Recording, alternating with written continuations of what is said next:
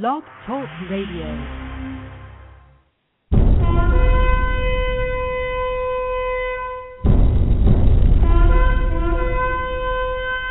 Enter the zone, the prophecy zone, your end time watchman, bringing you light in a dark world where truth is rivaled with a lie and the matrix is normal life.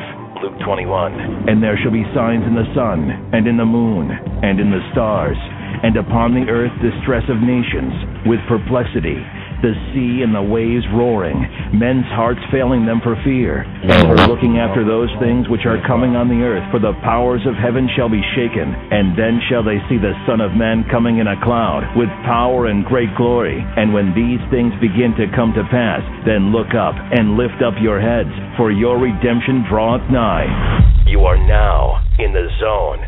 So be ready to enter the light or truth about the end of days, so you will be ready for the coming of the Lord. You are in the zone, the prophecy zone. So join us for the next hour as we look at world events in line with Bible prophecy, so you'll be informed and be ready for the coming of Jesus Christ. Hello, welcome to the Prophecy Zone. This is Phil Armstrong, and for the next 2 hours, we're going to have two special guests. First guest is going to be Bob Chapman from the International Forecaster. He is a specialist in financial matters, and we are going to be talking about the crisis all over the world that is coming upon us very quickly. And he's going to be coming just a short while. So I'd like to welcome y'all. Sit back, relax. In the second hour, we're going to have Dave Lalard from Christian News Reviews. We're going to talk about Bible prophecy. And it is a lot to talk about. So if you want, grab yourself something to drink, and because you're going to be very much informed today. So there is a lot of things going on in our world, and there's a lot of people who are God's people who are saying that we are edging close to the climax of the age. And the end of the age was asked by the disciples, when will the end of the age be? And he gave signs in Matthew 24. And those signs were earthquakes, wars and ruins of wars, pestilence, famines, and we have those now. We have every single one of those things now upon our doorstep. So right now I'm going to go ahead and take a break. Looks like we got Mr. Chapman on the line, so we're going to go ahead and take a quick break, and when we get back, we are going to be talking about the state of the economy, not just the economy here, but the world, because these things intertwine in the internet. Where I get that from? They're like a blanket. They're woven together. Everything's woven together, and we happen to be the top piece of thread, I guess. And it seems like Europe is, but the dollar has been the national currency for international currency for a while. So that's something we need to look at. That's exactly what we're going to talk about today. So sit back and relax and enjoy the show. We'll be back. You're entering the prophecy zone, where truth will be reviled. You're entering the zone where truth is more stranger than fiction. You're entering the zone where you'll find that good is evil, blue is red, black is white, and truth a lie. You're entering the zone where you'll find that every human is in a race of his or her soul, and truth is more stranger than fiction. Wars, the mark of the beast, Israel, the European superstates, the rapture of the church, and more. Don't be afraid to enter the zone, the prophecy zone.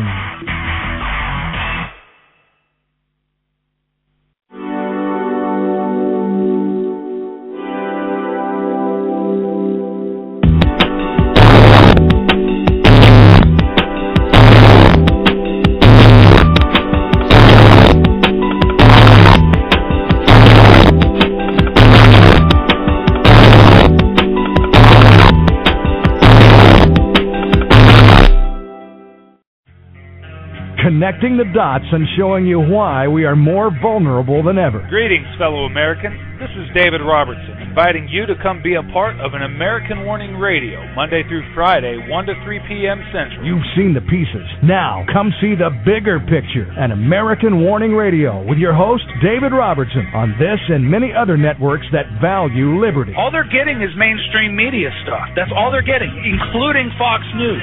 The American Warning Program with David Robertson, just a great show. All kidding aside, the numbers are really starting to go up on that program, and I think once people realize that that's on now live Monday through Friday, 1 o'clock to 3 o'clock on this very station, you're going to be tuning in a lot more. That guy makes a lot of sense, and he's really good at what he does. Warning. Warning. This habit forming. This habit forming. Use the truth carefully. Get more information at AnAmericanWarning.com. That's AnAmericanWarning.com.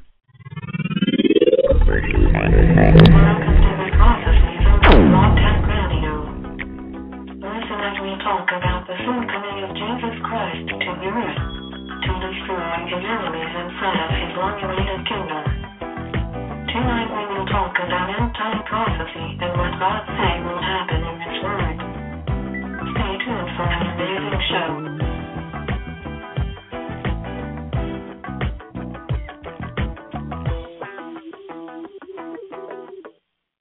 You're listening to the Prophecy Zone on Blog Talk Radio.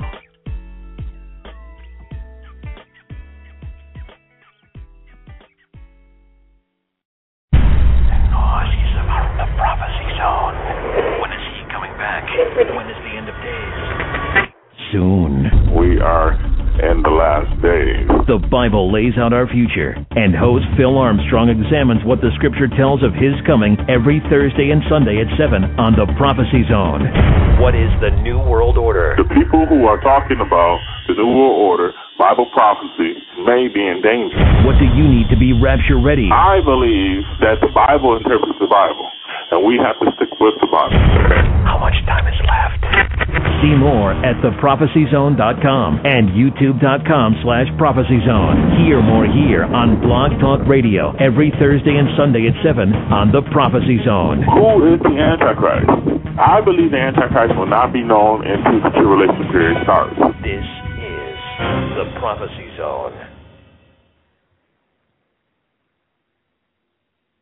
All right, welcome back. The website is not www.theprophecyzone.com. I can't get that back for nothing. I'm not doing that commercial over again. But the website is www.pzrn.org or prophecyzoneradionews.com.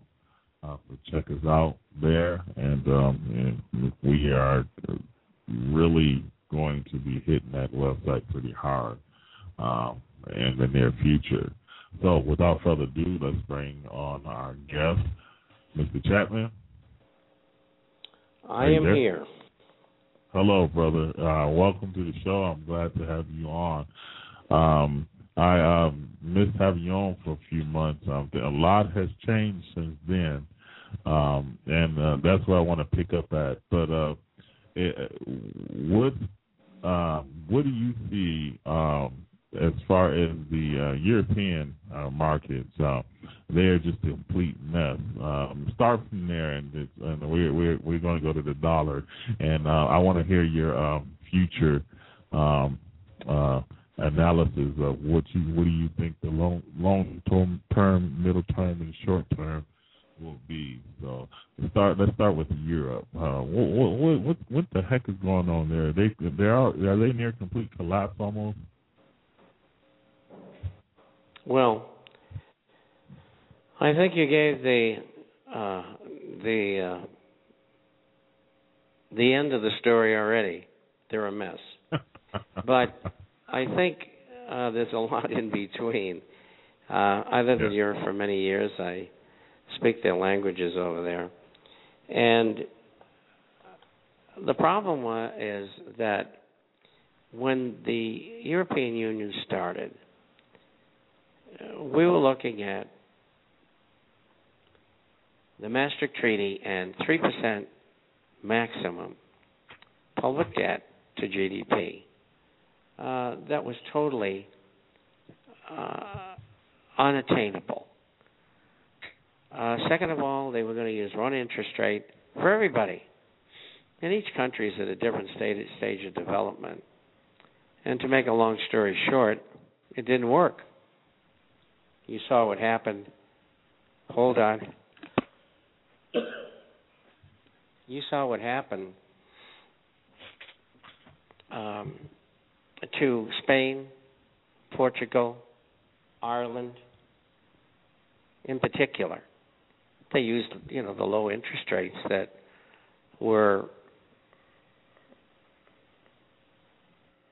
I would say, good for Germany and France, but not good for those countries. They never had low interest rates. And so I think that they get off to a terrible start. And they didn't have a constitution for the European Union either, nor the Eurozone. And they really still don't. And to make that whole European thing happen, what they had to do was create more money and credit than they should have. And so that's what they did. And that turned out to be disastrous. Right now, they don't have any dollars to speak of. And you say to yourself, well, how did that happen? Well, the foreigners, mainly American money market funds and pension funds, said, gee, they got a lot of problems over there. Chasing a yield is nice because the yields are so bad in the United States. But I don't think that this is going to work too well. I think we better get rid of that paper, those bonds and other things that American investors had invested in Europe in dollars. And so what's happened is that the U.S., the Bank of Japan, the Bank of England, and the Swiss National Bank have stepped in to supply for 45 days an undetermined amount of money, which my guess is probably over $2 trillion. And they also made a currency swap. And that currency swap is for $500 billion.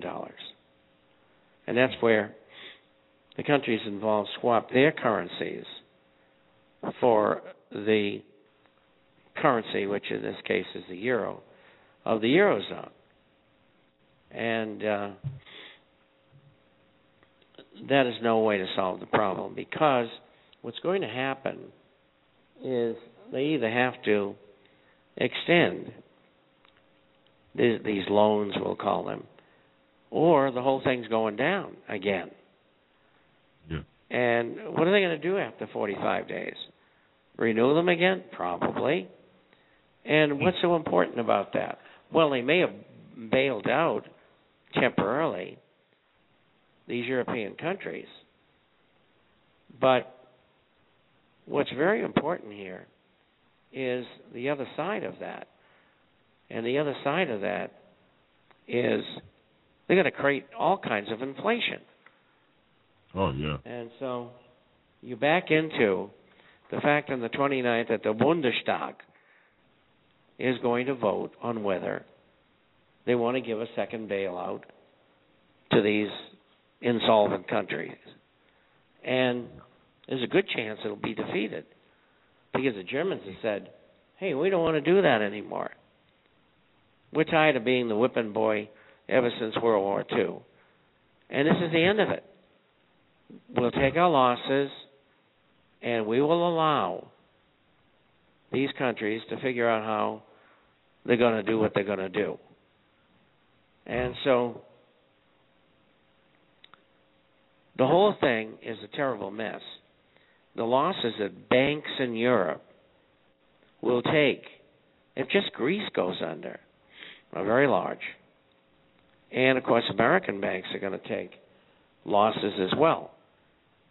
We don't know how much money has been spent on those bonds in weak countries.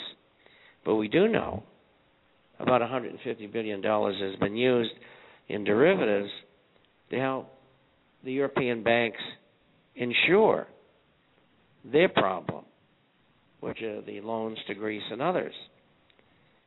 And so it affects America in a negative way, and it also affects what's going on in Europe as a whole and in the United States. So what they've done again is they have kicked the can down the road. No solution. And if the Germans vote it down, you can forget it. Then you're really going to see the fur fly. So it is probably,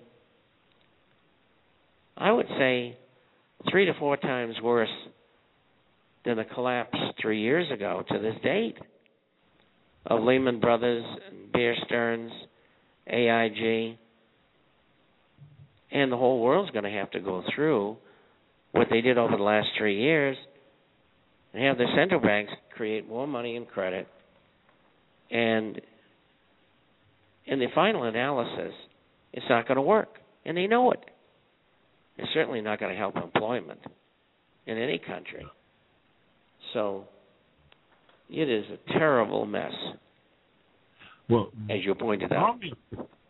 Draw a picture for me, because I'm completely oblivious to this. But what would a dollar collapse look like immediately? What would it? I mean, would it collapse where you can see, for instance, I don't do finance, but will they be broadcasting this as, today the dollar blah blah blah again? Will they be compared it again on the currency exchanges versus every other dollar? I mean, every other national currency.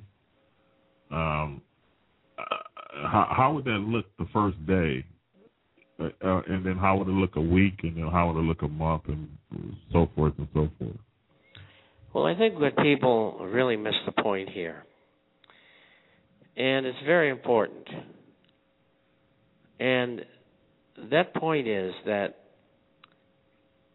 the euro is weak right now. The dollar is relatively stronger. You don't look at the dollar in terms of other currencies. You have to look at the dollar in terms of gold and silver. The 9 major currencies of the world, in the last 11 years, each year have lost more than 20% on average versus gold and silver. So really what you've got to do is weigh the problems that are occurring against gold and silver. And that's really the main thrust of what you should be looking at. But what would it look like if there was a devaluation? I think what you have to do is you have to come to a conclusion. And that conclusion is it proper to weigh the dollar against other currencies when their problems are almost equal? And is the dollar really going to go down precipitously against other currencies which are bad, just as bad as the dollar? That's a hard call to make. And so what I say is you don't get involved in that. You just stick with gold and silver, coins, bars, and shares, and leave it at that.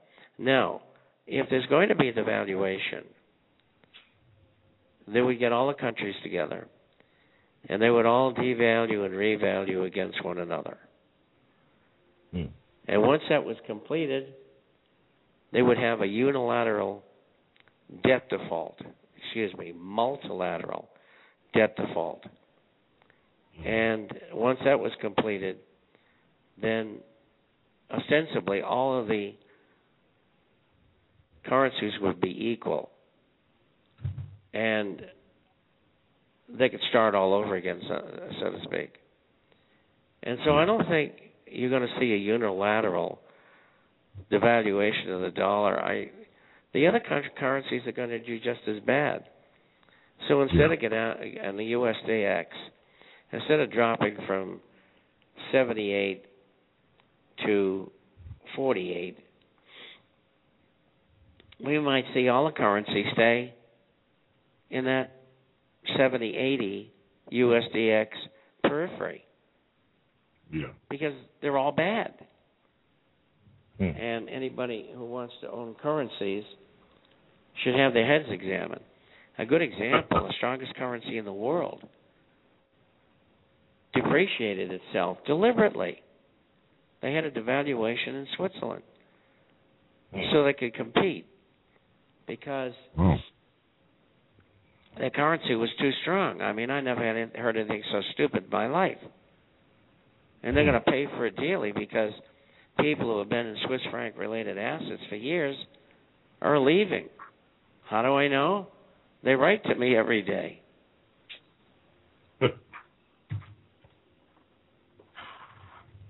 Wow. You there? Yes, I am. I'm sorry, I thought I hung up on you.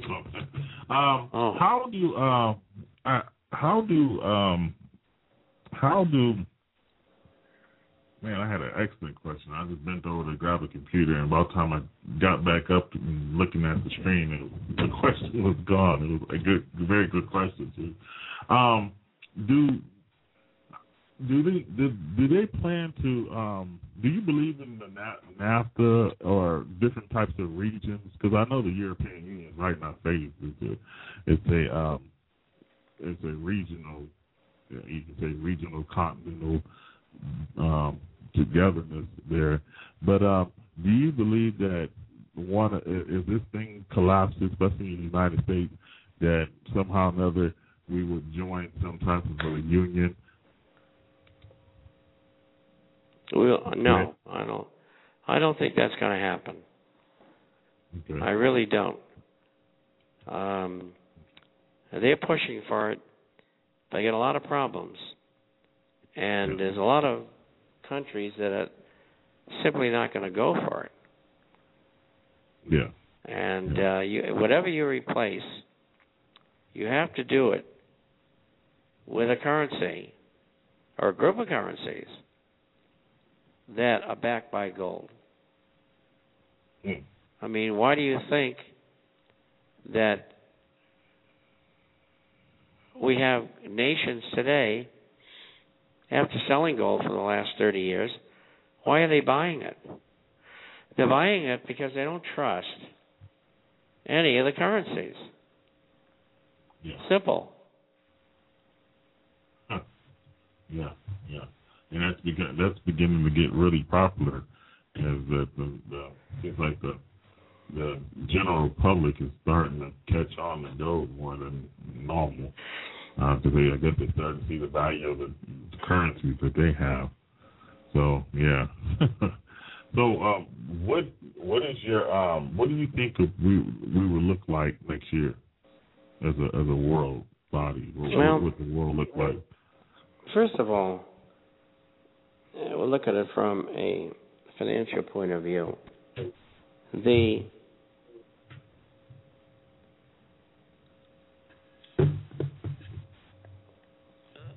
Federal Reserve must buy U.S. Treasury paper. Now, that number is about close to $900 billion a year. And if they don't do that, then the United States financially will collapse. And every time they do that, they create money and credit out of thin air. Now, in that process, they create inflation. Now, the government says inflation is 3.6%. Real inflation is 11.2%. The government lies, and they do it deliberately. It's not the only figure. And it should be 14% by the end of the year. And QE2 and Stimulus 2 are still in the pipeline, and they'll start showing up this coming year. And that should take inflation to 25%. And if we have QE3, which would be the expansion of the creation of money and credit by the Fed in order to help the Treasury and perhaps agency securities, which are Fannie Mae, Freddie Mac, Ginnie Mae, and FHA, and maybe even toxic bonds, which have mortgages in them. So it's very difficult to be able to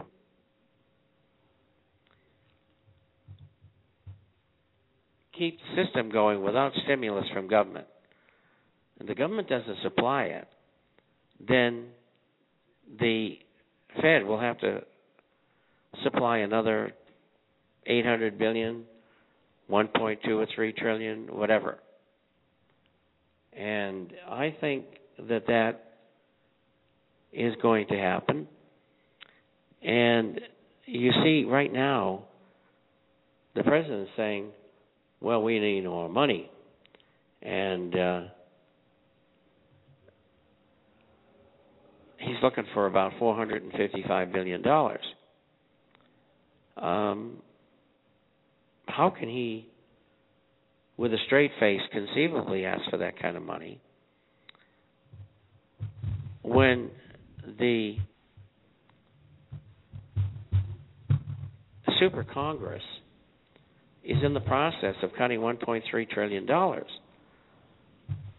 What are they going to do, cut Medicare and Social Security by $1 trillion and send it over to the president's programs? I don't think so. I mean, people have paid for that. I'm 76 years old.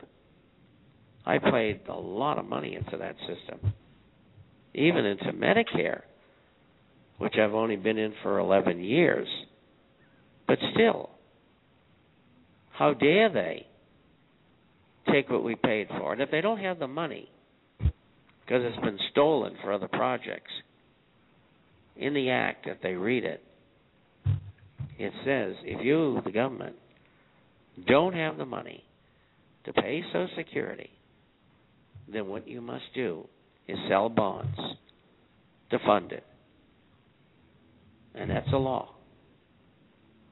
And so this coming year is going to be more inflation if they do what I think they're going to do. Unemployment, the only way that unemployment could go down is if the banks, which have $2 trillion on deposit with the Federal Reserve. Now, how did they get that money?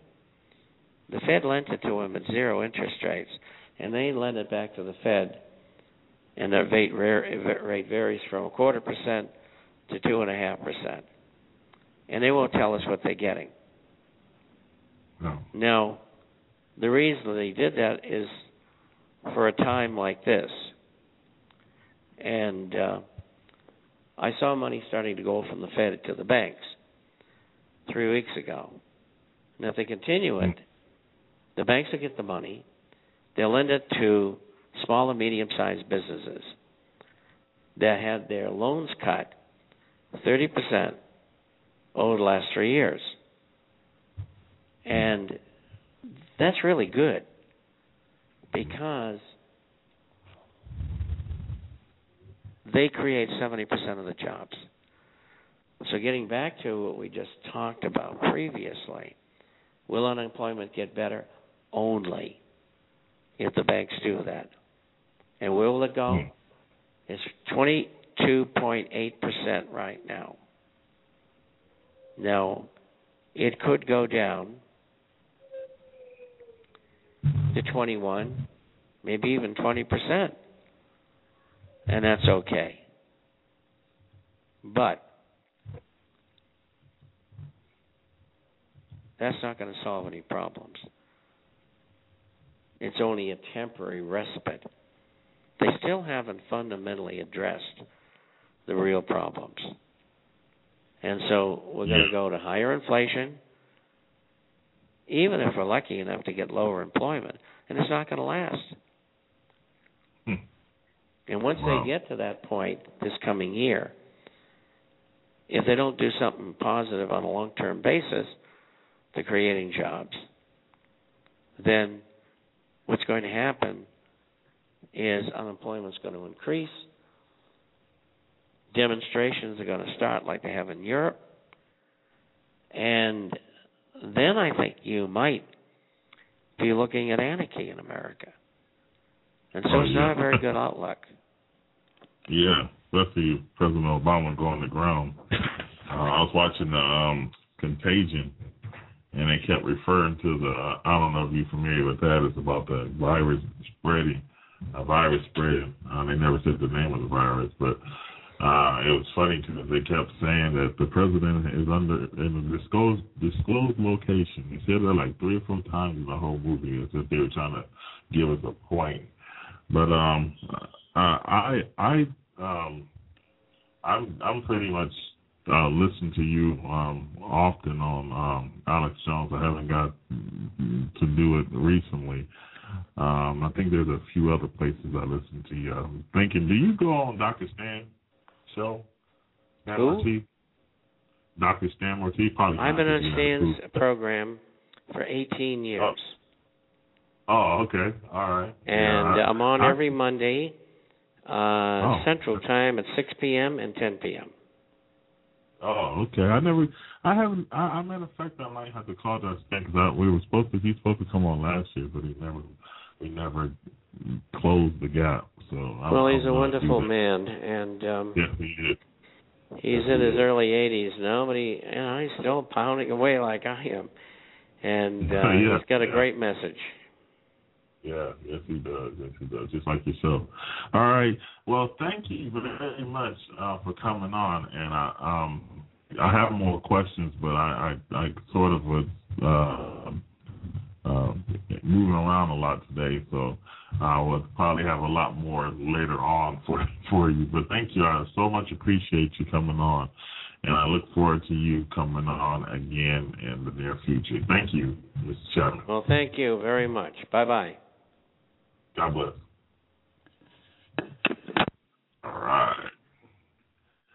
All right, Chapman from the International Forecaster. Go check him out at www.internationalforecast.com. I think that's what it is. That's the last time I was tuned in to his. I make sure I get that right the minute I go to that website in a few minutes. But anyway, I'd like y'all to sit back, relax, and I got another guest coming on at the top of the hour, but we'll be right back.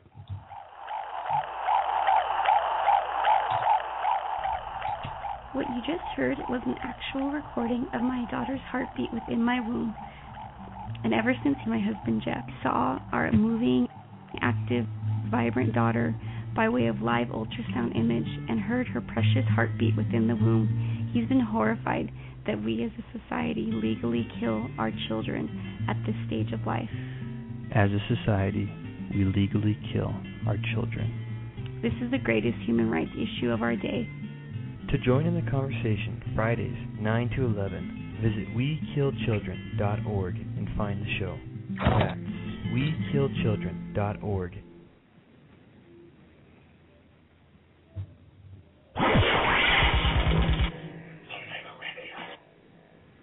Romans 6:23 says, "For the wages of sin is death, but the gift of God is eternal life in Christ Jesus our Lord." You're listening to the Prophecy Zone on Blog Talk Radio.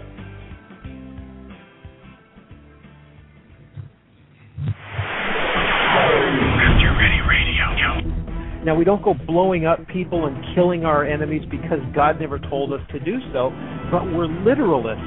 in our interpretation of what the Bible says. We believe it verbatim, we believe it verse by verse, chapter by chapter, and we live accordingly. So why is that so hard to believe that Muslims would do the same? Because the Quran puts no limitations on the violence and the war against those who stand opposed to Islam, where the Bible and the New Testament especially, in grace under which we live, Jesus never mandates that we do such a thing. So, they're literalists and we are literalists. Theirs causes them to be violent. Rapture Ready Radio, live on Tuesday and Saturday, and the BB Report live on Thursday. Visit www.rapturereadyradio.com for more show information.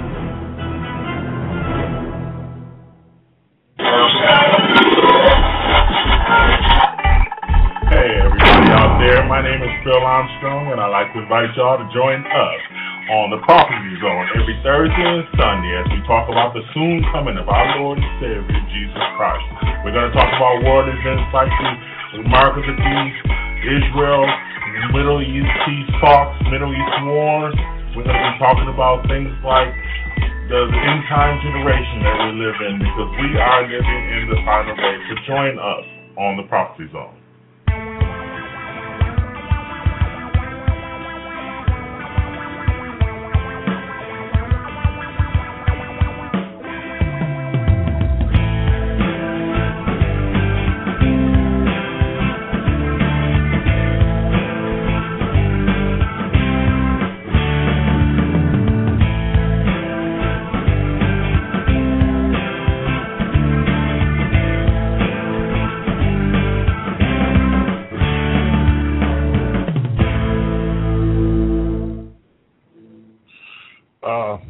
Some of those commercials are muffled, so I apologize for that.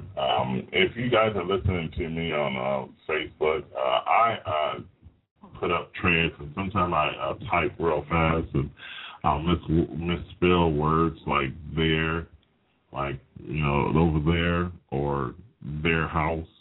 I noticed that, and somebody said that if I would spell right, they would listen to what I got to say. So thank you. I'll take that into consideration. I don't mean that sarcastically. I'm for real. But I did erase the thread because I just kind of I made a little. I apologize. I made a little comment that I misspelled, so I erased the thread. Well, somebody had said that I didn't like what they were saying, which is true. I didn't. And the thing is that I guess I have to realize that not everybody on Facebook is they're not my, it's most people I don't even know. But not everybody is saved that responds to those trends, and I got to realize that. And it's not like I'm trying to get approval on everything, but I'm not going to argue about everything that comes down the pipe. People want to argue about everything, especially doctrine. I mean, why would I argue that Jesus is my Savior? Why would I argue that there's a Trinity when I know there is? Why would I now? If I'm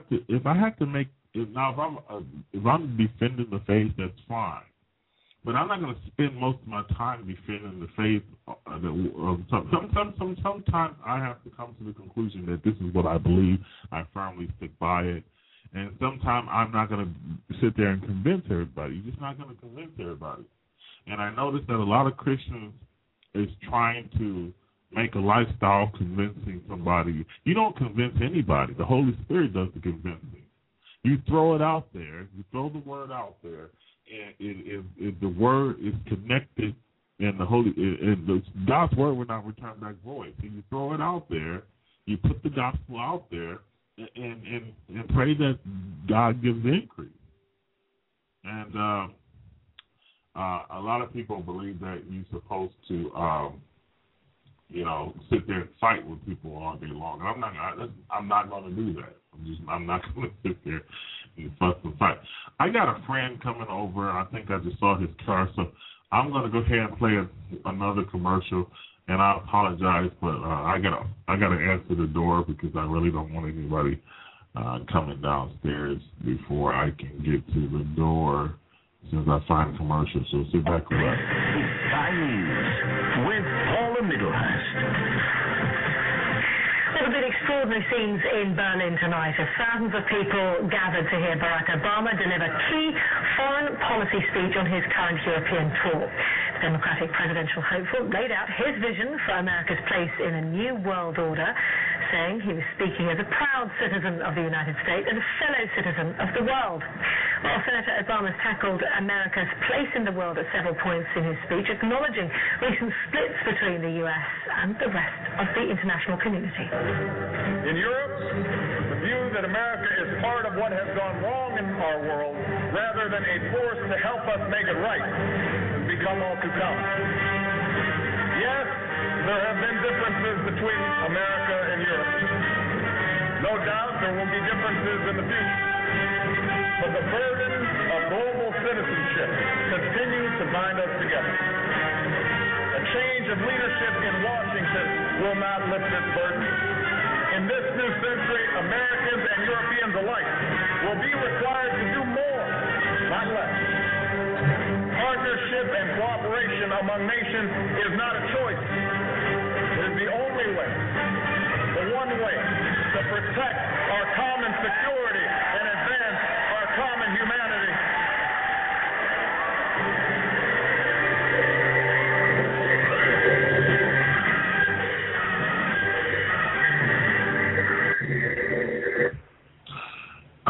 Next week, will President Obama vote or veto the Palestinian state coming next week at the UN? Folks, this is very important.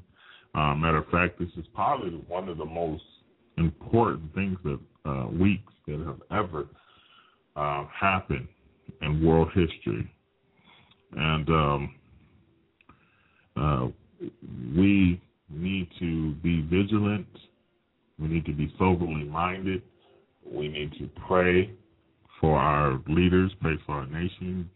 We need to back up. We need to make sure we're saved. Please don't start praying for people and not in your relationship is not even cracked what it's cracked up to be. And I'm talking to myself too. We gotta be without gall. Remember he said that about Nathaniel, and he said that about a few other people, that they didn't have any trickery, you know. And that's what we need to be, meek-spirited. We need not to be tricky. We need to be truthful to the Lord. We need to bring all our nastiness to the Lord and repent. Turn around, turn for that sin. It says in John 1:9 that we confess our sins, He's faithful and just to forgive us for all unrighteousness. But it says in the prior verse, John 1:8, that if we say He has no sin, we make Him a liar. God is not a liar. Let God be true and every man a liar. That's what the Word of God says. This is the most important time in history, and yes, I'm gonna tell you, ladies and gentlemen, this, and hopefully I'm not spoiling the next interview with Dr. David Allard. We're gonna be talking about the end times, matter of fact. But I believe that the next 12, 13, 14 days and beyond will be a turning point in history. And if you're listening to this show and you hear me say this, take it to account what I'm saying. And if it happens, if it starts to happen, then you know. One of the many things that I believe is going to happen is a major earthquake or major earthquakes and tsunamis in the United States. I'm not just talking about a normal California earthquake, Northridge earthquake. I'm talking about a major earthquake to possibly take up one of the coasts completely. And what I wanted to explain to y'all first is there was people who was following the 188-day earthquake cycle. And there was an earthquake last year in Christchurch, and then there was another one, I think, in New Zealand, and I think another one in Japan, and then there was another one that we were looking for a couple of days ago to be 188 days. And here's my problem with Facebookers and mostly YouTubers, is that Christians who are looking for demise of other people, we ought to be ashamed of ourselves. Now, I prayed, and I won't say earnestly, but I prayed that no one would get hurt. And there was let me back up sort of. Those earthquakes were all was 7 point or above. And this earthquake yesterday, a couple of days ago on Fuji, it to me was part of the 188 days, but no one got hurt. And I was on YouTube, and it looked like to me people were mad that nobody got hurt. I mean, these are Christians. Oh, well, it's not part of the 188-day cycle, so nobody got hurt, so it doesn't count. So you looking for somebody to get hurt. You're a Christian. You looking for somebody. See, this is the problem I have with the end times, folks, is I want Jesus to come back. I want my family to be saved. I want my neighbors to be saved. I want your family to be saved and you to be saved and your neighbors to be saved. I want the whole world to be saved and come to the knowledge of the truth, and God does too.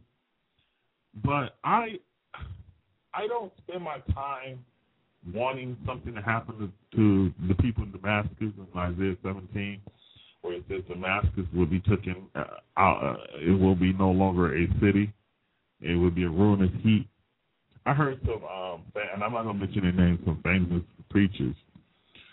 And they was like, glory, glory, glory, hallelujah. God is coming, Jesus is coming back, and, Damascus is going to be one of the signals. Oh, hallelujah, praise God. Well, don't forget that there are humans in Damascus, the same ones we're ordained to go talk to. And I say everybody's ordained. What is the last thing Jesus told us to do in Matthew 28 was to go preach the gospel. He wasn't talking about ordained preachers. He's talking about everybody. And everybody gets it twisted. We're to go out and proclaim the gospel of Jesus Christ. Here's another thing that's on my mind also. Most of the time, if it acts like a duck, walks like a duck, quacks like a duck, it could be a duck in the Christian faith. If it walks like a Christian, acts like a Christian, talks like a Christian, you don't know.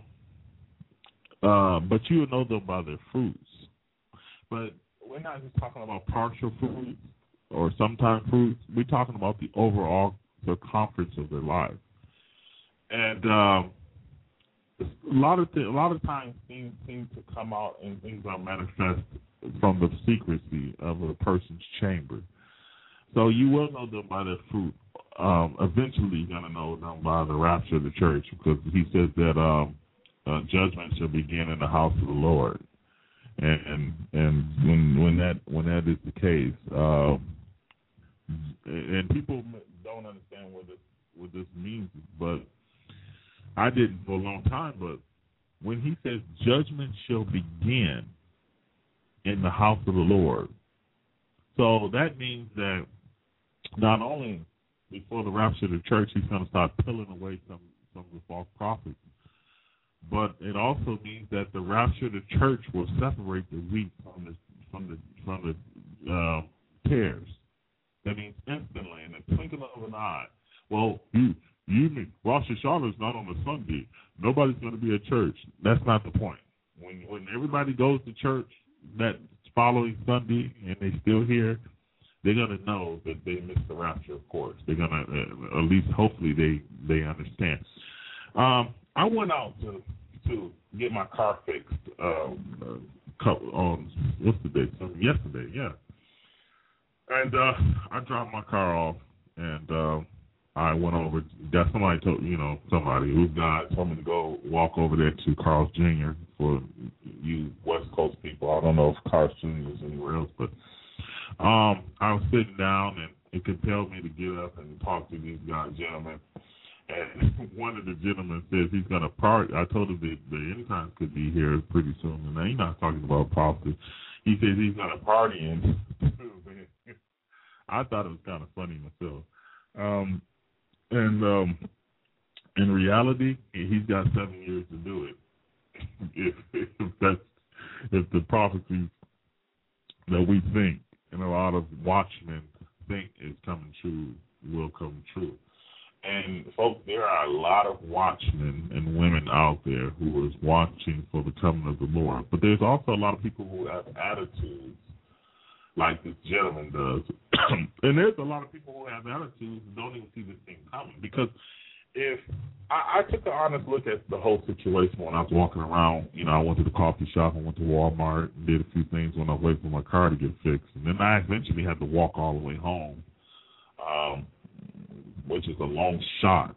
It's a long road shot, highway shot. So I walk out, and one of the ladies at the grocery store said, I would have, if I didn't know that was you, I'd have picked you up. Well, she said she knew that was me, but she didn't know if I was running or not. So I said, that's fine. Look at it. I need to walk. I need to run. I need to exercise. So I was walking around most of that time, witnessing to people, and I ran into this one guy, brother, who invited me out to his church so I can see what his church is like.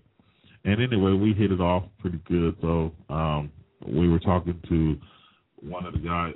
I was talking to one of the guys that he was talking to prior to the time I walked up, and this guy was, you could smell a little beer on him. It looked like he's been drinking, but it seems like he's kind of sincere. He's tearing up, crying up, and I felt the presence of the Holy Spirit when I was talking to him, and he kept bringing up his past, and I said, look, man, you're going to have to drop what you're doing. You got to drop the alcohol. And I said it nicer than us, but you're going to have to drop the alcohol. You're going to have to drop the pornography, because I was in bondage to these things, and God set me free. And the Word of God says, who the Son sets free is free indeed. And I had to believe on that scripture. I couldn't just say, okay, God set me free and get up and walk. I had to believe the scriptures.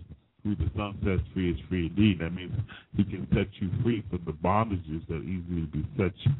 I also talked to him about casting down imagination and asked him what you think about. What do you think about? What's on your mind? What do you have? What do you believe in? What do you think? What do you watch? What do you set your eyes in front of? And I told him the eye is the floodgate, And there's a lot of people out there that's listening to me now probably is in bondage to something. And we are told to prepare for the bridegroom to come and get us. We are told to prepare for the rapture of the church. For those who are pre-trib, we are told to prepare. For those who are post and mid, they got to look for everything else to come. And I'm not trying to start anything. I'm not trying to, talk down on those beliefs, but I'm just saying that we're going to find out shortly. We're going to find out shortly what time frame the rapture will come in. But we need to be prepared for this time period. We need to be prepared that we are ready. And alcohol and drugs and adultery and idolatry and covetousness, those are big things. But we also need to attend to the smaller things, which are behaviors like anger, malice, trickery, gossip. Some of those things we need to ask God to clean us up from. We need to get the garments clean before He comes. And that's the thing about pre-trib rapture, is that we are going to mentally be prepared physically be prepared. And we are going to hear the trumpet sound, and then we will meet the physical and the mental. But now we need to be spiritually prepared. We can't just lollygag around, and that's the danger of the post and the mid-trib thought, because you're looking, instead of looking for Jesus Christ, you're looking for the Antichrist to show up and to sign a 7-year peace deal. You're looking for the witnesses, and you're looking for the temple to be built, and you're looking for all these things. But I'm going to take another break, and I will be right.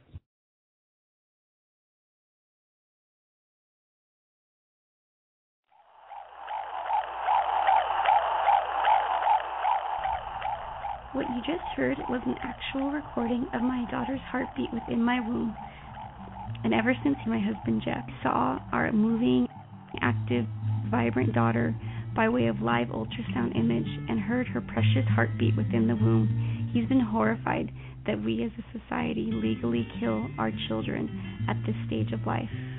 As a society, we legally kill our children. This is the greatest human rights issue of our day.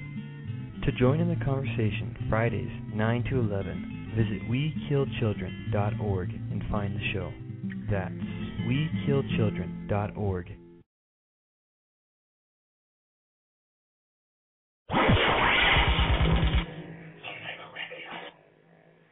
Romans 6:23 says, "For the wages of sin is death, but the gift of God is eternal life in Christ Jesus our Lord." You're listening to the Prophecy Zone on Blog Talk Radio.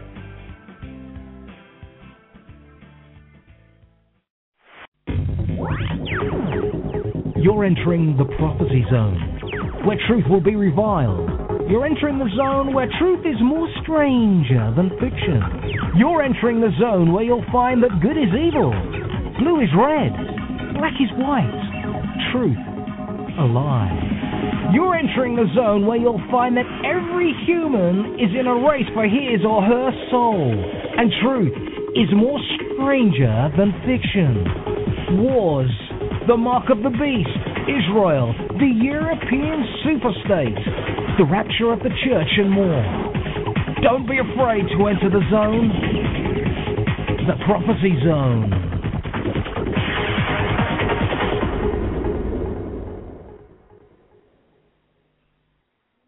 All right, I'm back. Just to address a message, I got my cell phone here. I also got the computer here. I can check my emails, but I guess, like you could say, I've been acting weird lately, and I don't know the direction. I'm pretty sure the direction of the Holy Spirit. I'm just kind of like, maybe it's just me, but I understand. I understand Facebook and YouTube, and I understand that we should defend the faith. I understand that we should, and I do. But if you're not into apologetics, not every Christian is capable of defending the faith. But we should be able to defend. Every Christian should be able to defend the faith, basically, in using the gospel of Jesus Christ. But what I was going to say is that I'm not going to go on Facebook, and I'm not going to go on YouTube, and I'm not going to go to MySpace, I'm not going to go on any other place, including my website, and argue with you people all day. I mean, I don't expect you guys to agree with me, but I should have the right to erase a thread if I feel like I need to erase it. There's one guy from the Middle East, and if people say, "Well, you're supposed to love the book," yeah, you're not always going to do things the exact way all the time. There's different situations where you have to. The Holy Spirit will lead you in a different way. And yesterday, it didn't even have anything to do with agreeing or disagreeing. It's more or less that the thread was from a guy from the Middle East, and the dude was just completely gone. I'm not going to just let you sit up there and dog my Jesus out, and I'm not going to let you sit up there and dog anything else out. Now, I've talked to brothers I've talked to people before. I mean, in the Middle East, my wife was at work watching me talk to this individual, and I stuck around. I kind of got a little nasty with him in the spirit. And sometimes people think, well, that's not Jesus.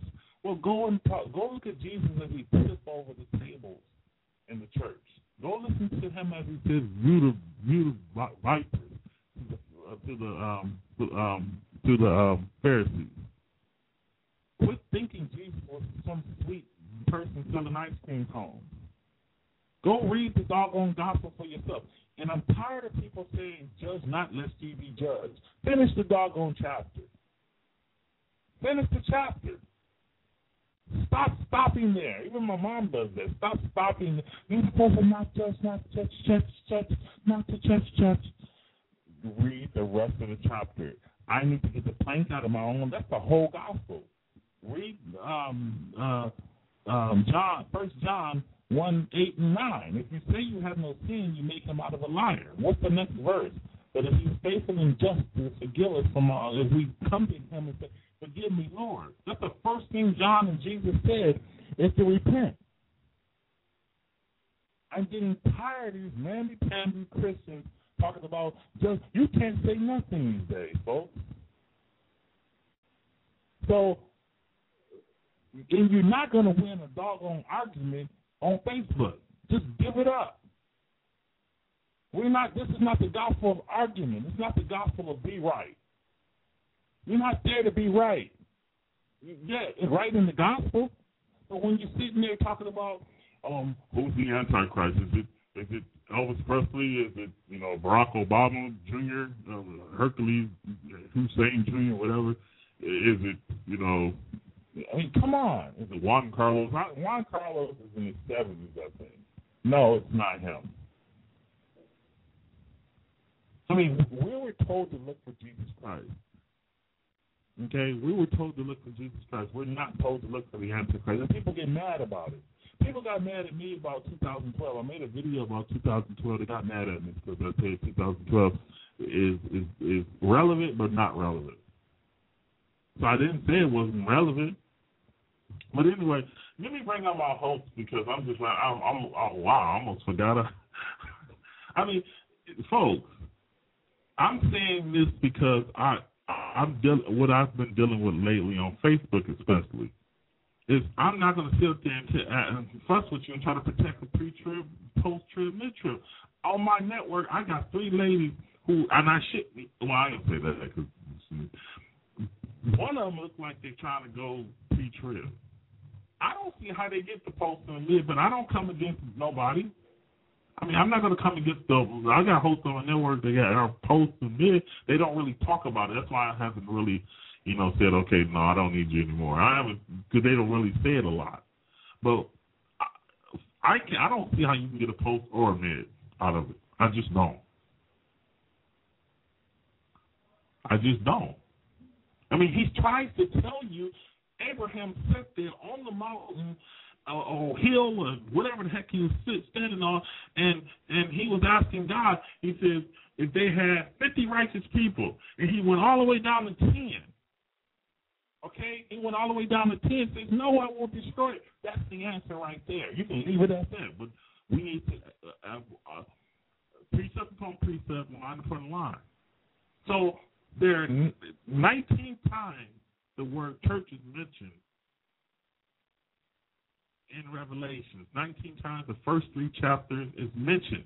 After the chapter 3 is not mentioned anymore until the book is almost over with. How do you get that, folks? And then he tells the church in Philadelphia, I will keep you out of. Well, he's going to hide the church in their homes and put steel frames around the house and Petra. No, not Petra, because the Jewish people are hiding and going to Petra. I mean, come on, explain yourself. He said, why are you getting so mad? Because I've been really blessed with people on Facebook, and I've been not comfortable, blessed. Some people tell you like it is, but I've been blessed. But there's always got to be, even in the faith, the worst thing is the people in the faith Jesus is not coming back until he fulfills the 17th seal. There is no 17 seals. I'm just joking. I just made that one up. But you know what I'm saying. It's always something. It's always something. Well, let's bring up my guest. Quit moving away from your mouthpiece. Dave, you there? I'm here, Phil. Hey, how you doing?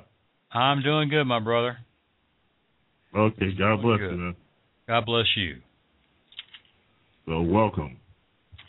So let us talk about the end times. Let us start by talking about what do you see is happening right now as we move forward in the time. What do you see going on now?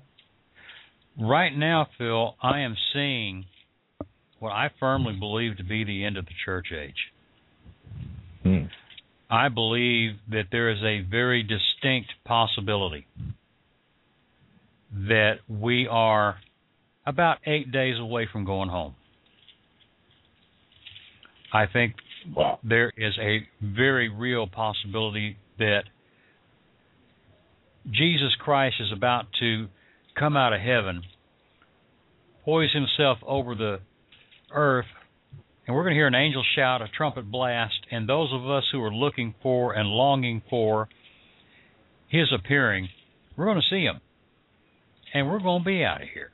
That's what I'm seeing right now. Amen. Amen. And I know there's a lot of people out there that call me crazy, that say, there are all sorts of things against me. Well, that's okay. I appreciate your input. I'm not certifiably crazy. I've already been checked. I'm just one of those people who are looking at everything that's happening, and I'm seeing the whole picture.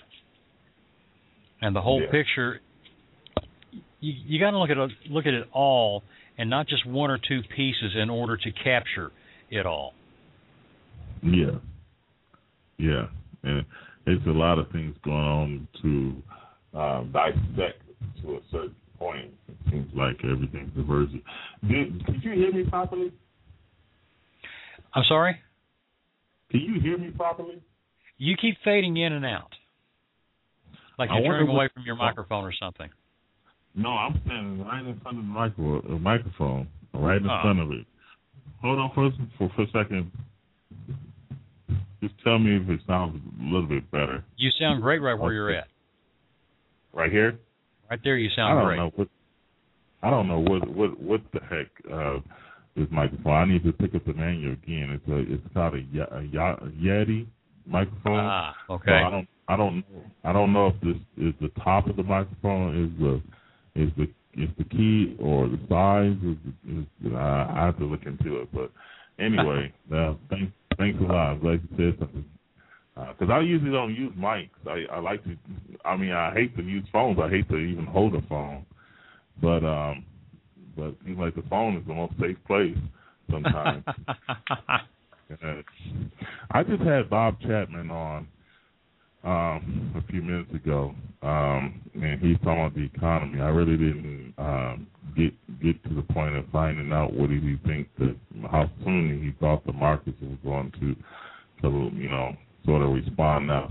Do you believe that the markets itself, according to what's going on now, do you believe that God will pull the plug on the world markets in the next, basically, around Rosh Hashanah?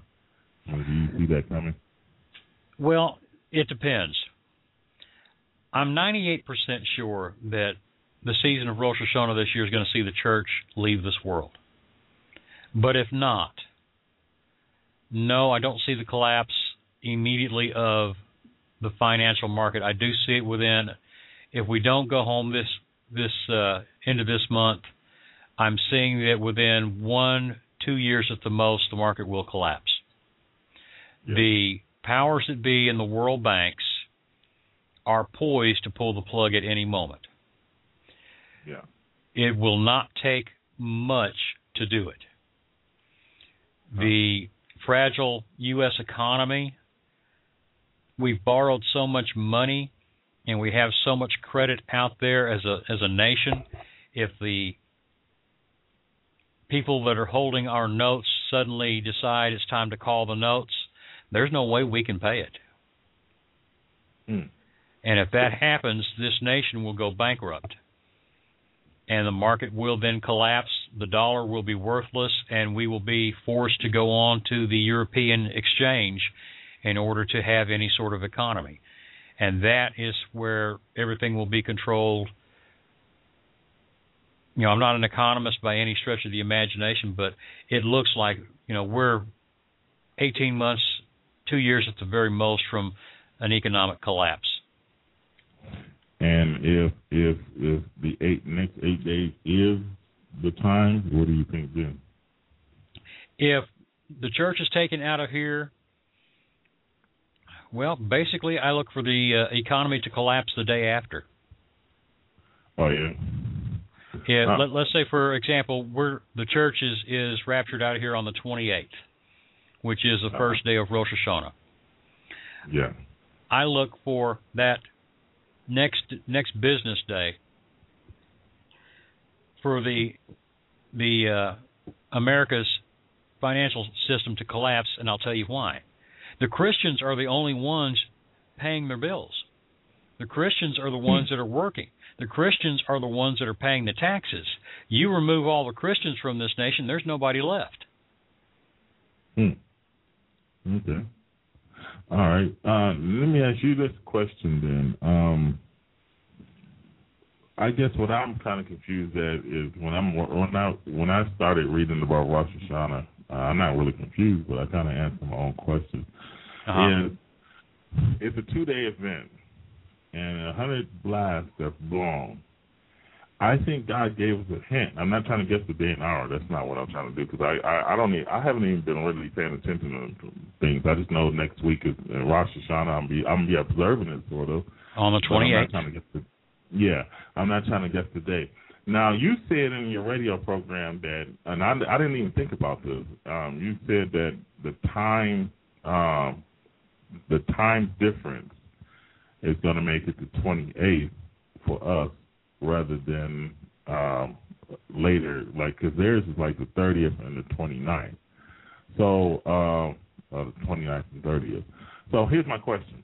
If there's 100 blasts, and he says the dead should be resurrected, and we should be changed as the last trump, and it's a 2-day event, that will mean that he just gave the clearest answer possible that at the last trump. So the last trump is at the last day of Rosh Hashanah. No.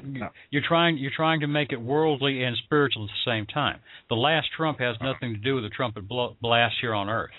It's the trump of God. Yeah, that's what I'm saying. So you without, I guess what I'm saying is, we say that God would not say anything unless he had a purpose to say it. We're still, no matter how you rock it, no matter how you shake it, he's still dealing with mankind.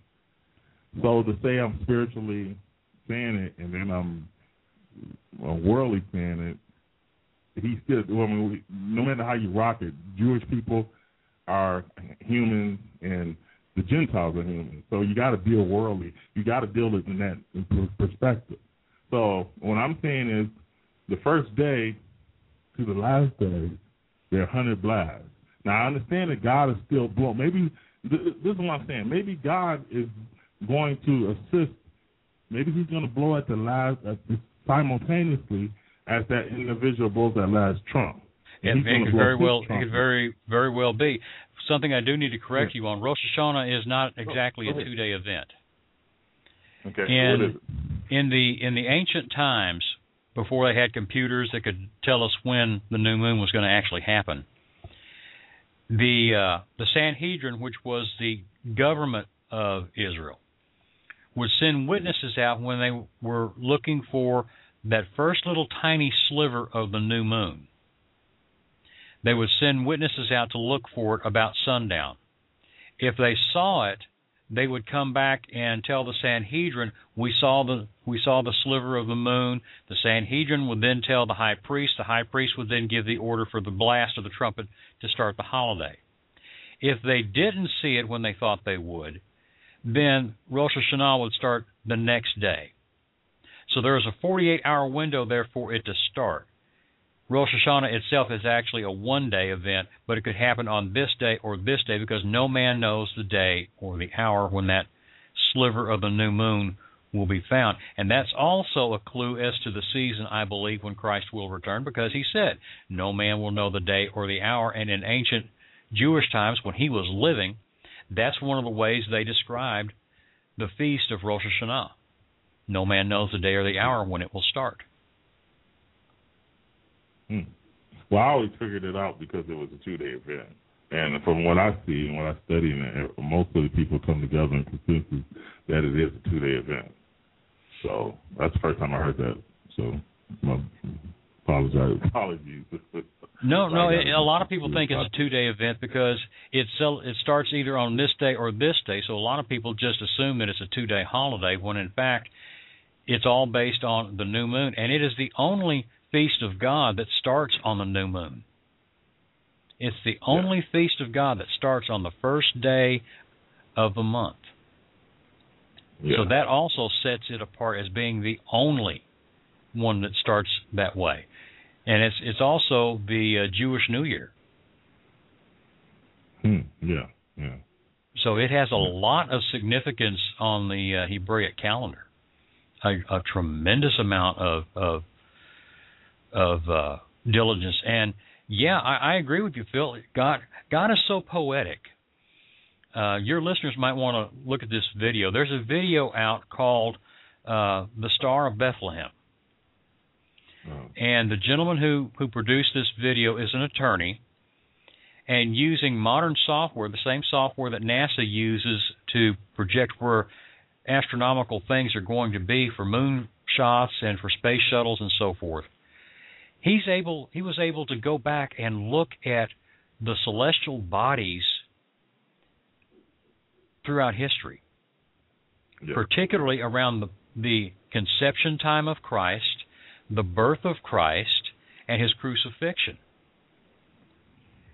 And the magnificence of God's poetry in the stars, telling the story of his son's birth, his son's death, his son's resurrection, using the stars is absolutely amazing.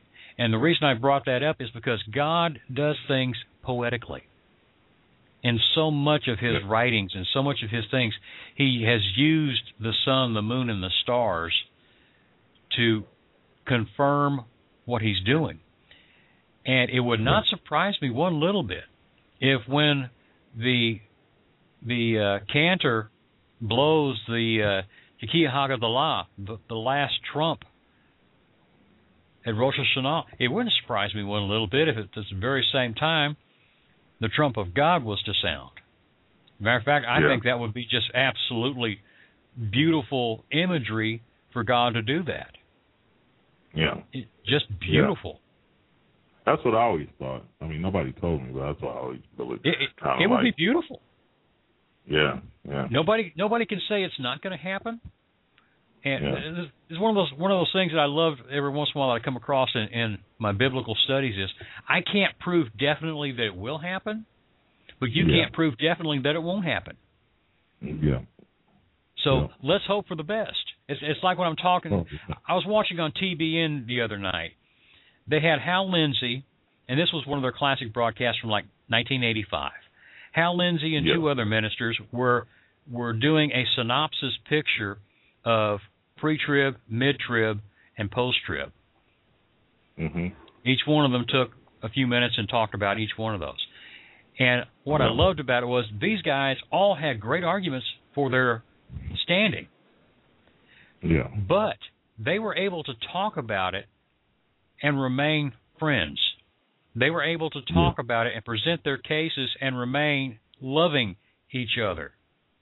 Hey, folks, at the end of the broadcast, one of the gentlemen said, and this was the guy that was the post-trib teacher, Phil. This really shocked me. He said, I'm praying that it at least happens at mid-trib. I'm praying it doesn't happen at post-trib, and I'm hoping, like Hal says, it happens at pre-trib. It doesn't matter if it's going to be pre, mid, or post. Personally, I am a firm believer we're going to be out of here before the tribulation. Amen. I believe the church is leaving here. I heard you talking about it while I was on hold. The church is mentioned 19 times from Revelation 1 to the end of Revelation 3. Yeah. From Revelation 4 all the way through to Revelation 19. You don't hear about the church again, folks. There's a reason for that. Read the first 2 verses of chapter 4. A door opens in heaven. John is called to heaven. That's a picture of the rapture. You want another picture of the rapture, Phil? Let me give you one more. The Old Testament, in Exodus, when Moses went up on Mount Sinai, get this, God came down in the cloud of fire onto Mount Sinai, and Moses went up. Yeah. Another picture, when God called Elijah, God came down with a fiery chariot, and Elijah went up. Yeah. We are at that time when there's a very strong possibility, and those of you who caught my program today, if you didn't catch the CNR broadcast today, you need to go pull up the page, Christian News Review, here on the BTR Network, and listen to the message I gave today. Is the man of sin coming?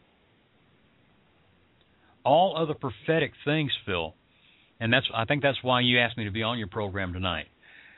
All the prophetic things seem to be lining up so perfectly that it boggles the imagination. As I was studying it last night and preparing for the message today, I was absolutely blown away. For the first time in our human history, Phil, all of the prophetic things that have been talked about are lined up or are in a position to be lined up. Yeah. For example, Monday, there's going to be a vote in the United Nations as to whether or not to grant statehood to the Palestinian Authority. The Palestinian Authority wants to take eastern Jerusalem away from Israel. And they also want to take the West Bank to make their own autonomous nation. Folks, East Jerusalem is the old city of Jerusalem, where all of the biblical sites are. Yeah. It's where the Temple Mount is located. Now, here is a people who are not a country, who have come to Israel from all the other Muslim nations, and they're wanting to declare that Israel has to give up their sovereignty, has to give up the land that was paid for, bought and paid for with the blood of their men and women who fought for their freedom. Here are the very people who have been the aggressors against Israel all these years, wanting one more time to steal the land from Israel. Israel won the eastern half of Jerusalem from the nation of Jordan during the 10-day 1967 10-day war. Jordan has relinquished claims, all claims, to the land that is now Israel. And in fact, Jordan and Israel have become friends.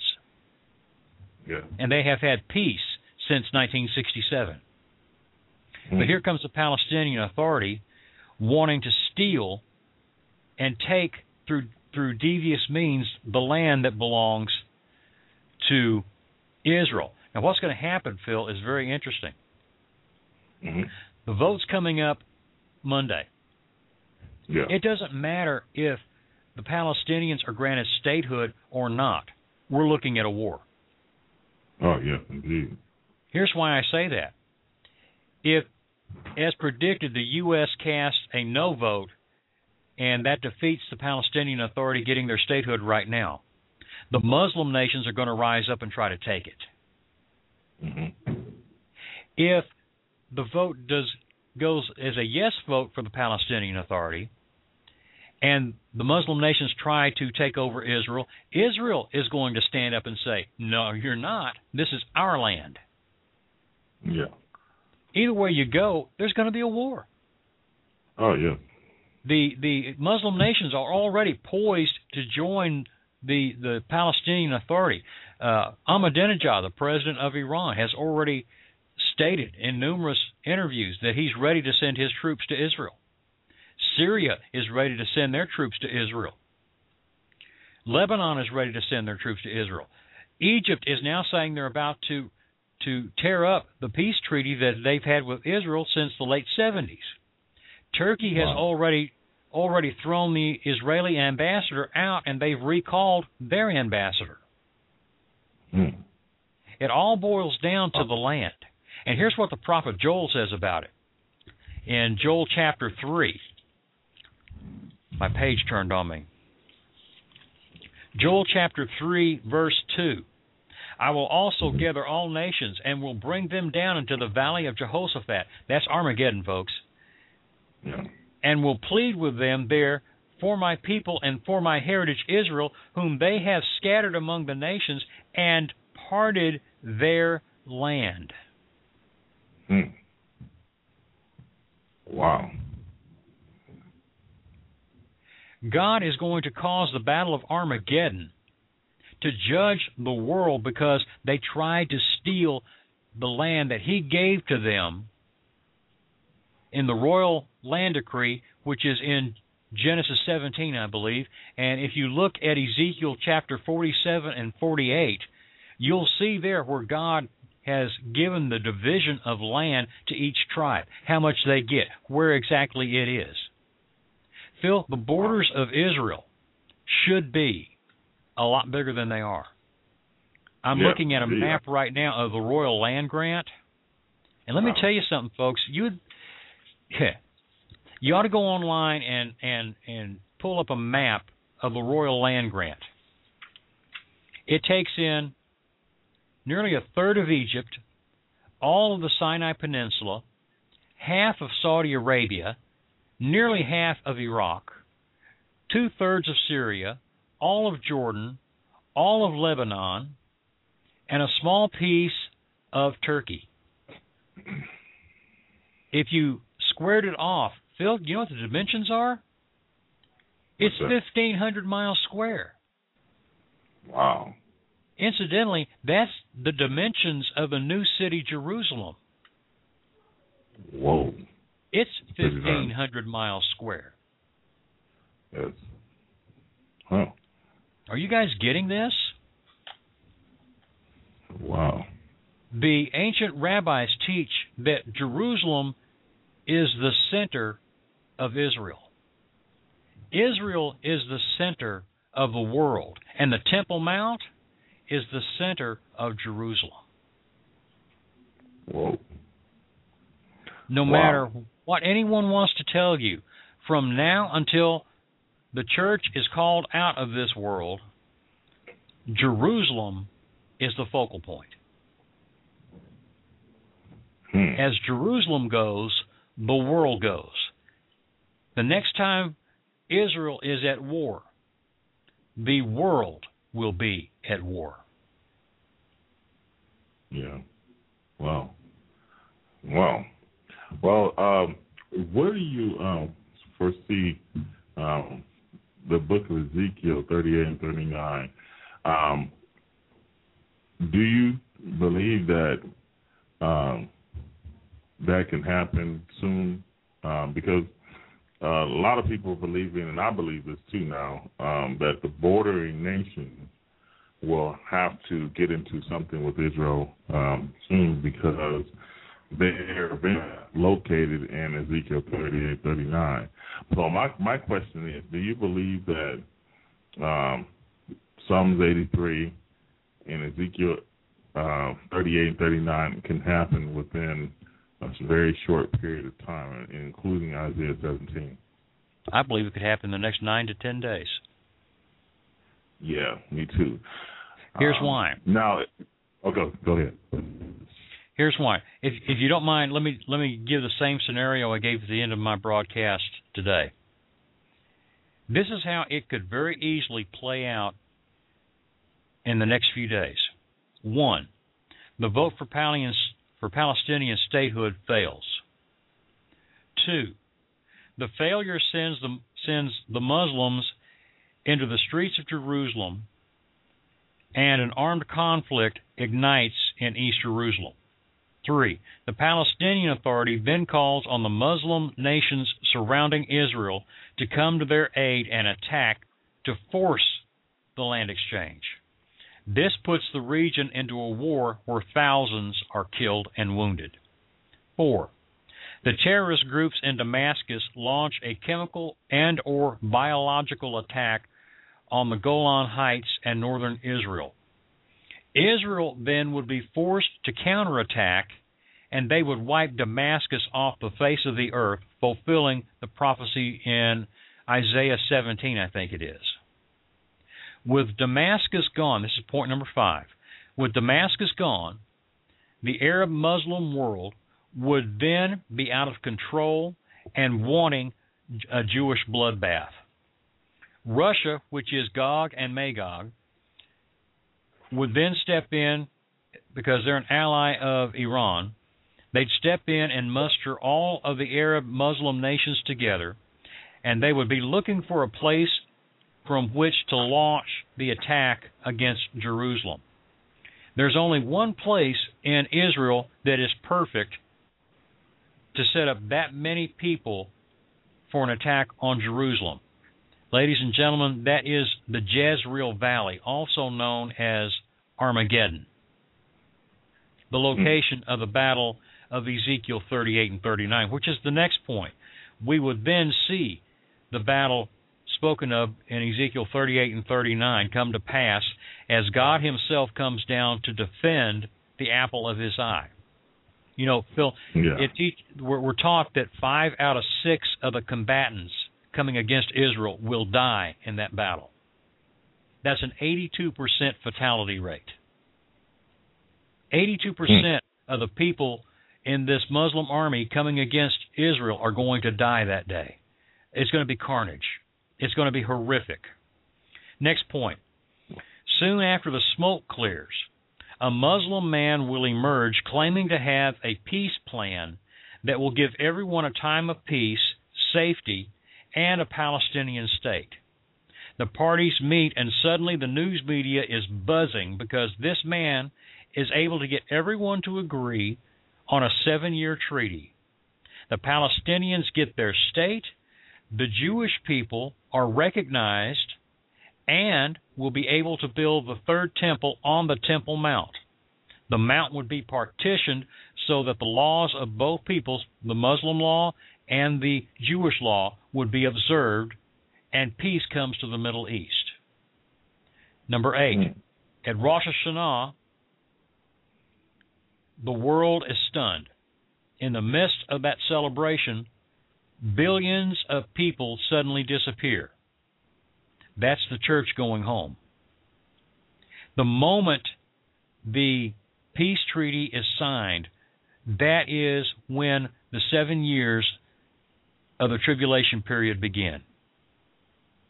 That one act, the first signature to go on the first piece, that treaty starts the 7 years of tribulation.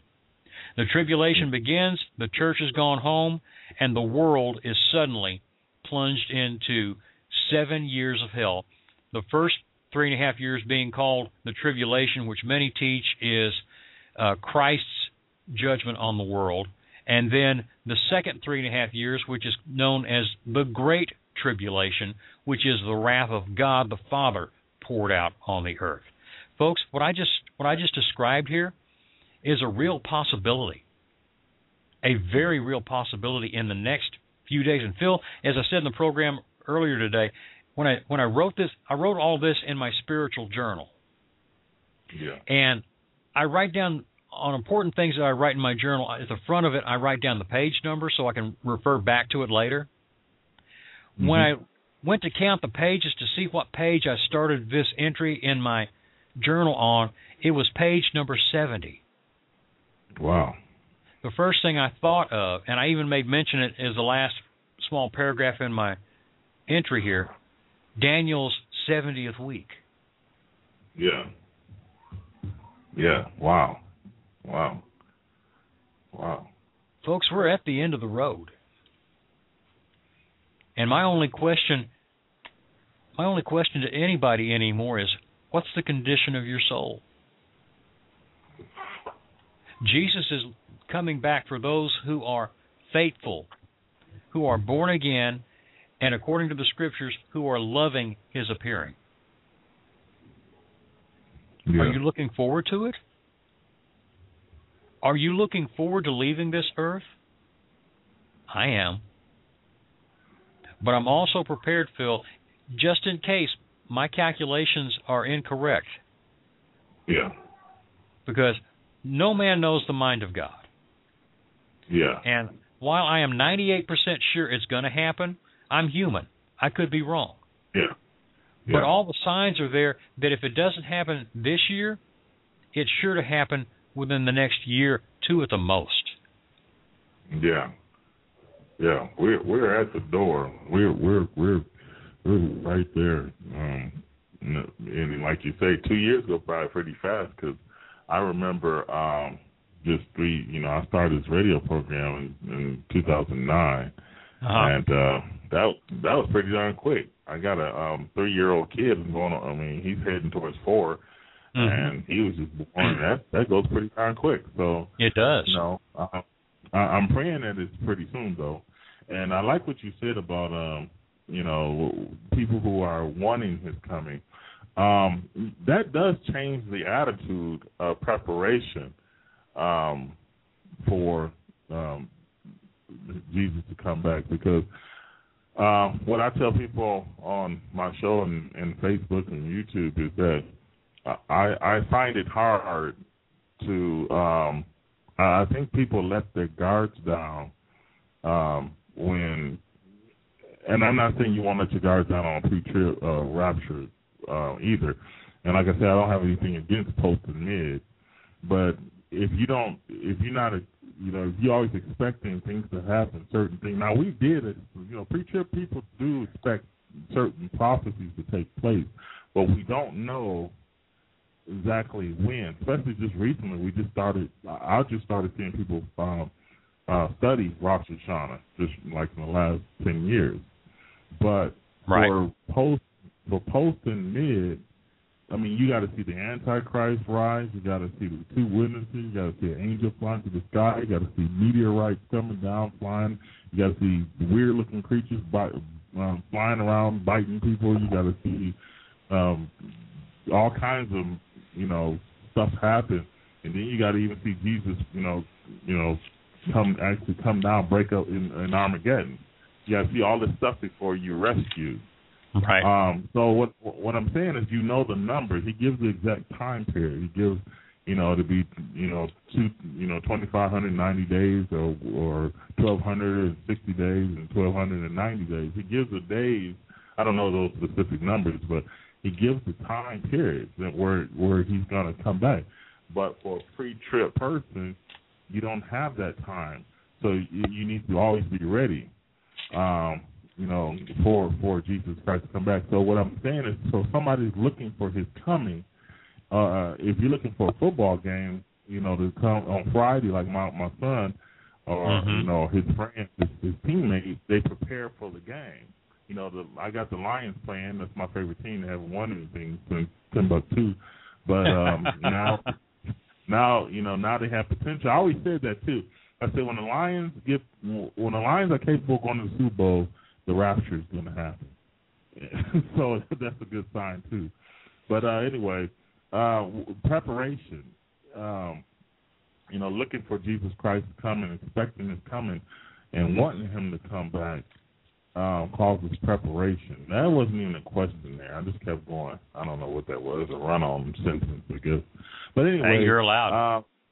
Do you agree with that? To me, I guess I'm saying, if you're not looking for Jesus Christ to come back right now, you're looking for something, other signs, you're looking for other things to happen, you're not going to be as prepared as when you're expecting Him to come back at any moment. Right. I don't know.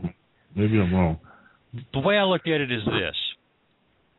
All those things you were describing as going to happen in the first 3.5 years of the tribulation period, that happens to everybody on earth. Yeah. There is no verses that distinguishes in the tribulation things that are going to happen between righteous and unrighteous. Yeah. Now, I may be ignorant, but I can't see God allowing a scorpion the size of a horse to sting his children and make them suffer with the unrighteous. Yeah. I'm like Abraham. God is righteous. God is true. He is not going to make the righteous suffer the same wrath as he is pouring out on the unrighteous. As a matter of fact, in Isaiah 26:20, it makes it very clear. Come, my people, enter into thy chambers, and shut the doors about thee. Hide thyself, as it were, a little moment until the indignation overpass. As I've preached on the Jewish wedding, which is a portrait of the pre-tribulation rapture, I believe firmly that the church is going to be taken out of here to make way for God's vengeance to be poured out on a sinful world, on a world that has rejected Christ, on a world that has treated Israel badly. That's not for us to deal with. I believe that during the tribulation period, that first 6 years, the church is going to be judged at the bema seat of Christ. If you did what you did because you loved the Lord and you were truly concerned about people's hearts and souls, when you stand before the bema seat and your works are judged by fire, they'll come out purified like gold, silver, and precious gems. If what you did on earth was for selfish reasons, then it'll be burned up like hay and stubble, and you'll walk around eternity with a smell of smoke on you. You'll still get in, but you just won't receive the rewards that you would have had you been doing it for the right reasons. Yeah. Phil, I just can't see God putting his people through all of the stuff that's going to happen in the first 3.5 years, let alone the last 3.5 years. As I said, the first 6 years will be judged, and that last year, the Sabbath year, is the marriage supper. Yeah. Then Jesus will come down by himself and defend the people, the remnant of Israel that are at the place that we now call Petra. He'll defend them. That's why his robes are blood-stained when he comes back with all the saints and physically sets foot on the Mount of Olives, which is his second coming. That's when the Antichrist and the false prophet are thrown into the bottomless pit alive. Satan is bound by an angel and thrown into the bottomless pit for 1,000 years. Jesus walks across the Kidron Valley, and guess what, folks? We've got the millennial reign of Christ. Peace on earth that has not been seen since the early time of Adam and Eve, when God himself walked with them in the cool of the evening. Oh, what a glorious time that's going to be. Amen. Amen. I went to see, I barely see any movies, get to see, so and it was a pretty decent movie besides the throwing up and vomiting. But no cussing, no foul language or nothing. But we went to go see the movie Contagion. At least I don't think there was no, I don't remember, unless I left to the bathroom. But anyway, the movie was sort of like, where's the scripture at where it says a person will run from a bear, enter the house, put their hand on the wall, and a spider is there. I don't remember myself. Yeah, well, anyway, Contagion was really the virus spread it somewhat mildly but quickly. By the 140th day, it was like 20 million people died in the whole world, so that was pretty good. Now, my question is, the first half of the tribulation period, what do you see the condition of the world in? Is it? I know that the Antichrist is getting credit for bringing peace to the earth, but do you believe that there's still things going on that because you had said earlier that it was Jesus, the Lamb's judgment in the first 3.5 years. So, do you see that scenario where you're running from a bear and walk in the house and go and put your hand on the wall and there's a spider. In the second half of the tribulation period, and do you see more of a peaceful atmosphere in the first half, or do you see still tragedy mixed in with hope? I guess I don't know. Well, there's going to be very little hope. The first few months of the tribulation period is going to be a time of relative peace, but the rest of it is hell on earth. Yeah. The scriptures teach us that half the world's population is going to be dead. Yeah. That's a lot of people. Right now, we are just a tiny bit under 7 billion people on the face of the earth. The United States is something like 367 million people. Yeah. Throughout the tribulation, half of the world's or the first half of the tribulation, half the world is going to be dead. That's about 3.5 billion with a B people. Not much peace there. Between the things that happen in what we call nature, water being polluted, the grass being burned up, the trees being burned up, the animals turning against us. A lot of people don't realize that all the wild animals in this world will suddenly no longer be afraid to come in where humans are. They'll be coming in and they're going to be hungry. And they're going to be looking at humans like Twinkies. Babies are going to be considered a middle of the afternoon snack for the wild animals. That's how bad it's going to be. You've got scorpions, the Bible describes as being the size of a horse. That would be about a 20-foot tail and a 3-foot stinger. That's a big beast. This is all happening in the first 3.5 years. And Phil, the second 3.5 years, it gets real bad. There's going to be nuclear war all over the planet. That's one of the reasons why, while the white throne judgment of God is taking place somewhere between heaven and earth, that God cleans this earth with fire to sanitize it, to clean it, so that it's prepared for the new city, Jerusalem, and for eternity.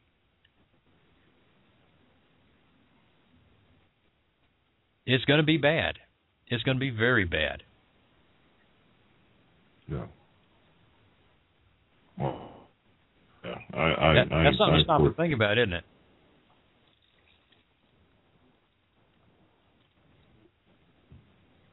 Yeah.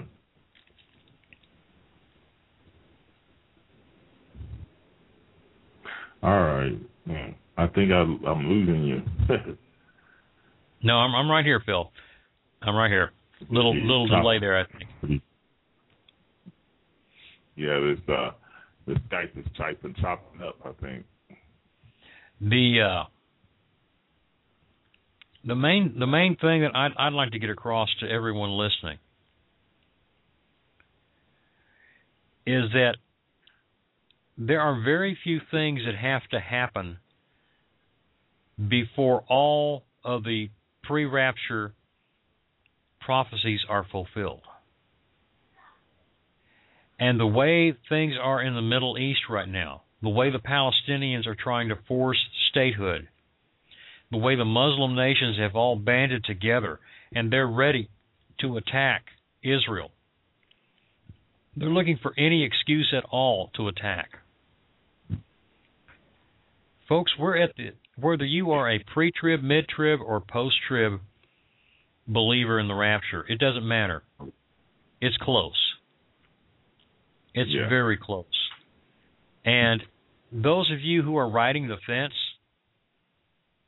you've got 1 foot in God's land and you've got 1 foot in the devil's territory, you better come off that fence. You better come off that fence right now. Because the lukewarm those who are trying to play both sides against the middle. The people who are lukewarm will not go when that trumpet sounds. I'm begging you, with everything I have inside me, make sure everything is right between you and God now and keep it right. We all have one opportunity to get it right. God is not the one who decides whether you go to heaven or hell. You yourself make that decision. God moves on what you decide to do. If you become a Christian, you are assured of eternity with God. If you don't, Isaiah tells us that hell has had to be enlarged to accept all of those that are going, and God never intended for any of us to go to hell. He created that for Satan and those angels that followed him in rebellion against God. It was never created for you and me. But God's got to put those who reject him somewhere. Now is the perfect time to make sure everything is right between you and God and to keep it right. Keep it right. I want to see all of you in heaven. I want to hear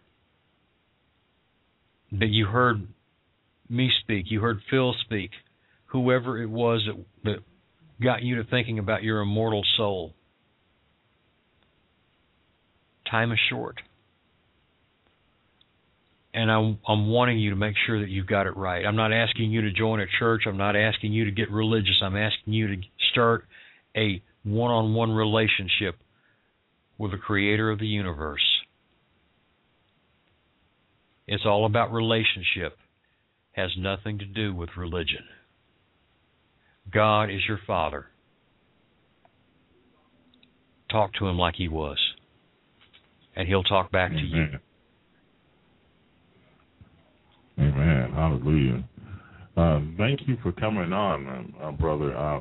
There was some issues with the Skype. That's why I didn't really want to bother you, and just in case something might correct itself, which it did.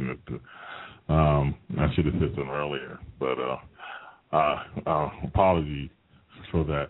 But I'm gonna get you on a few more times. You normally use Skype all the time, or do you use regular phone?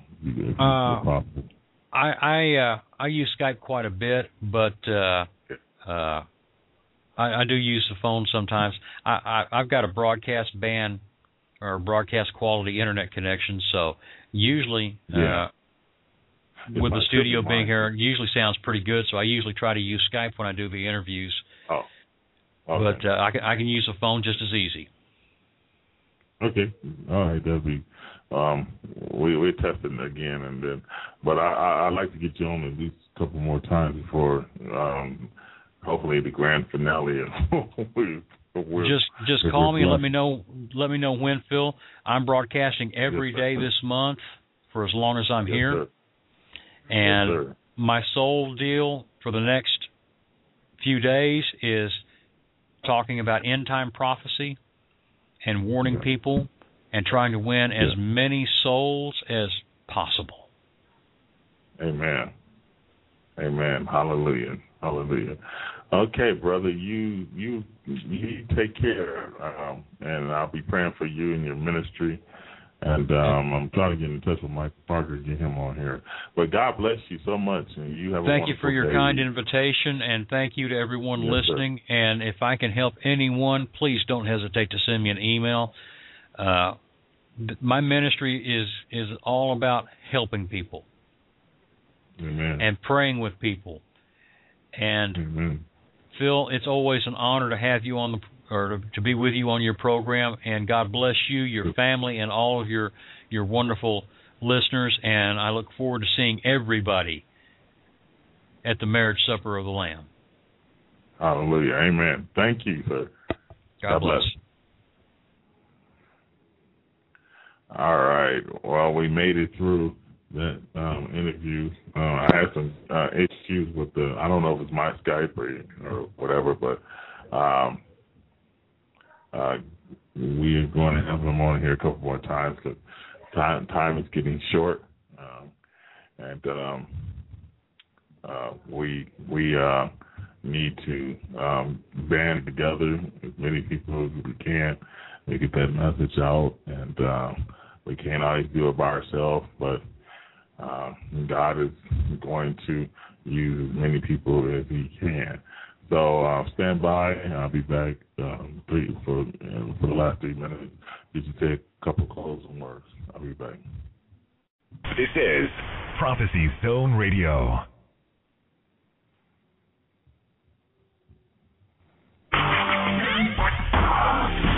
You're entering the prophecy zone where truth will be reviled. You're entering the zone where truth is more stranger than fiction. You're entering the zone where you'll find that good is evil, blue is red, black is white, and truth a lie. You're entering the zone where you'll find that every human is in a race of his or her soul, and truth is more stranger than fiction. Wars, the mark of the beast, Israel, the European superstates, the rapture of the church, and more. Don't be afraid to enter the zone. The Prophecy Zone. You're listening to the Prophecy Zone on Blog Talk Radio.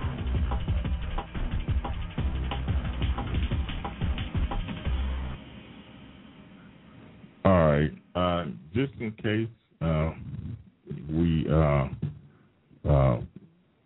going to try to be on every day as much as we can, even if it's 15 minutes, even if it's an hour, even if it's 2 hours. We're trying to get the word out, especially on Facebook. So visit our website at www.pzrn.org. That's www. I had another W in there. www.pzrn.org or www.prophecyzoneradionews.com. So please check us out on those. We also got a blog. I try to have that for y'all a little bit later. Have that information for y'all. And also, if you're on Facebook, kind of share the radio program if you like it. And also, if you're interested. And also, if you're on Blog Talk Radio, Facebook us, favor us, give us thumbs up, tweet us, send a tweet out, shout out for us. We really appreciate that if you can do that. And also, we're going to be heavily on YouTube these last couple of days, couple of weeks, and try to put on some quality videos. But we are so pleased to have y'all on. We just like to tell you guys to look up for your Egyptian draws near. Pray that for the peace of Jerusalem. If you don't know Jesus, ask Him to come into your heart and let Him be the Lord of your life. And we must live for Jesus daily, making Him our number one issue, our life, because He is our life. That's how you are born again, is that Jesus is your all in all. You cannot enter heaven without placing Him at the top of the trophy case, putting Him at the top of your life as priority. And that is the only way that can happen. So God bless everybody out there. Make sure y'all tune in for the Prophecy Zone tomorrow with Brenda Johnson, and she has a great show.